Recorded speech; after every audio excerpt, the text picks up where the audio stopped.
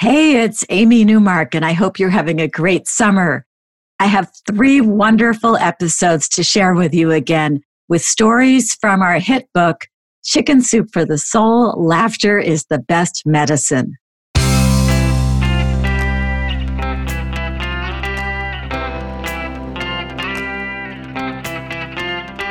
Changing your life one story at a time. This is the Chicken Soup for the Soul podcast with Editor-in-Chief Amy Newmark. Hey, it's Amy Newmark with your Chicken Soup for the Soul, and today I'm sharing 2 stories from our best-selling book, Chicken Soup for the Soul, Laughter is the Best Medicine. Today's stories are about crazy things that happened with work colleagues or at work, and both of these stories made me laugh out loud while I was editing them, and I think they're going to brighten your day as well. In our first story, Julie DeBell says that everyone knew she was a little bit of a klutz, but when she invited a colleague from work named Marcel to come over one day with his family, he warned her that his wife was the queen of klutz. Julie couldn't believe that his wife could be that bad, but he said she really was, starting on their wedding day when she tripped over her own wedding gown while walking down the aisle. Well, when Marcel and his wife showed up with their 2 kids, indeed, the first thing that happened was Marcel's wife tripping over the first step coming up the stairs to their house. But she recovered quickly, and Julie still figured that Marcel was exaggerating. Marcel's wife actually brought a really nice whipped cream covered cake that she had made.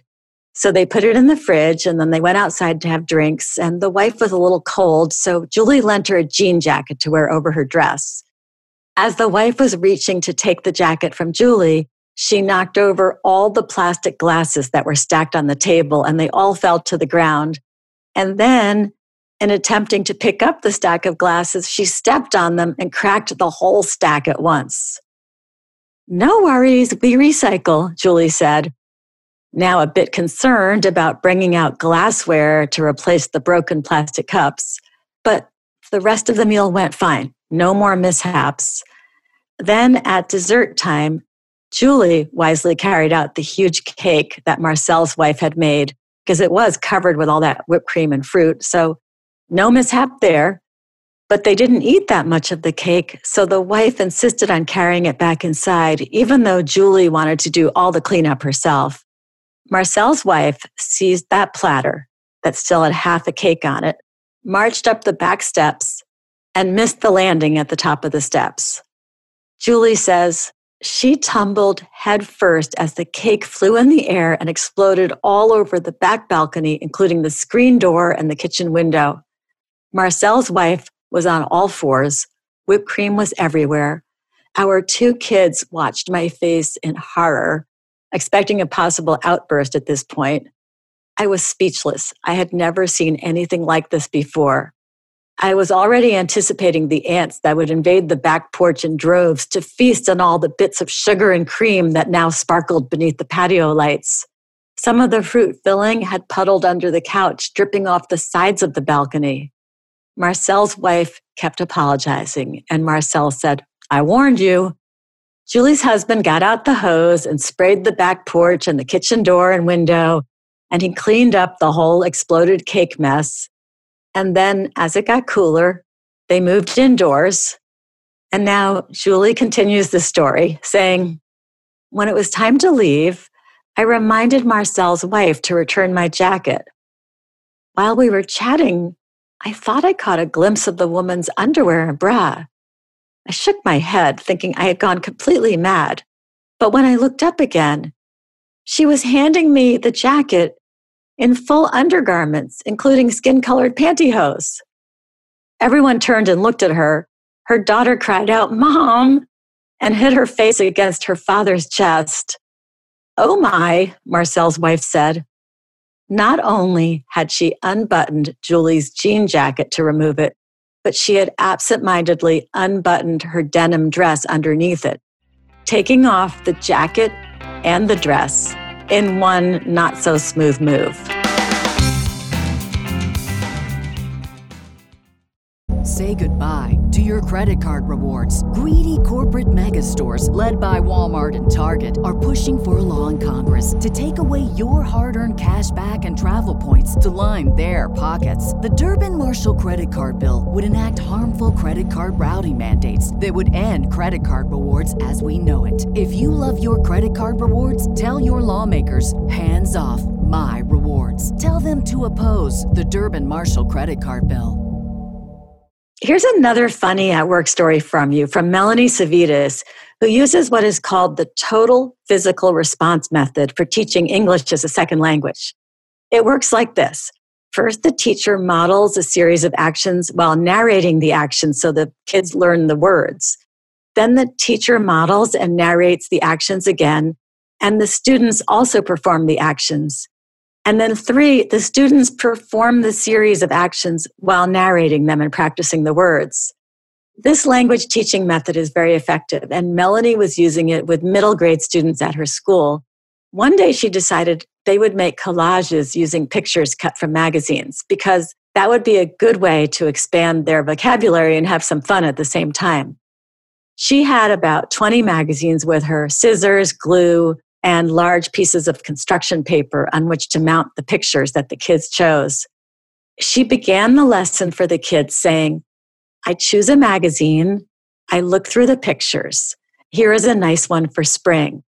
I take my scissors, I cut out the picture. Now I put it on my paper. And now that she had done it once for the kids, it was time for them to do it with her. So she began again. I choose a magazine, and her students repeated her words and chose a magazine. I look through the pictures, and they all paged through the magazine. And then she led them through choosing a picture, cutting it out, and they practiced saying it. And then after they had a couple of pictures cut out, they did it again. And Melanie picked up another magazine, and she started again. I choose a magazine, and they all said it and did it. And then Melanie was supposed to say, I look through the pictures. But when she started looking through this new magazine, she discovered that there was this big, ugly, live cockroach on the page she was looking at. So instead of saying, I look through the pictures, she screamed, threw the magazine on the floor, and jumped on top of it to kill the cockroach.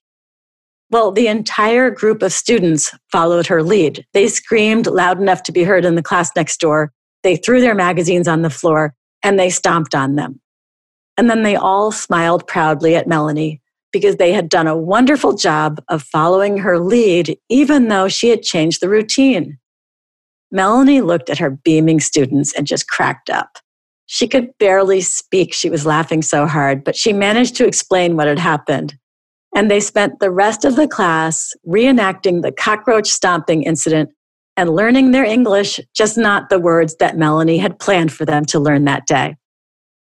I'm Amy Newmark. Thanks for listening to these stories from Chicken Soup for the Soul, Laughter is the Best Medicine.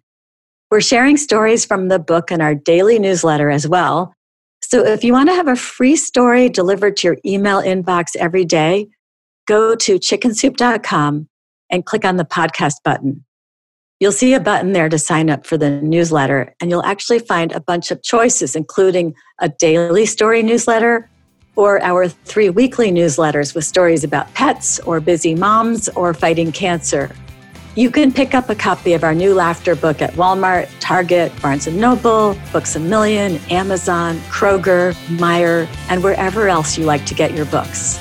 Come back for our next episode to hear 2 more funny stories from this book, this time about the embarrassing things that kids say and do.